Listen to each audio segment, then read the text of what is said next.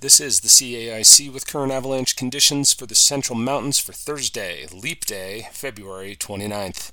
The avalanche danger is considerable throughout the region. The snowpack is adjusting to the weight of the recent snow, and strong winds have drifted that snow onto many aspects. Multiple large natural avalanches have already been reported across the region. Avalanches within the recent snow will be generally small, but if they step down into the deeper weak layers, they could become very large and very destructive. Lower angle slopes and wind-sheltered terrain always offer safer travel options. These weak layers are buried up to 4 feet deep depending on where you are, so check out the local forecast for the details.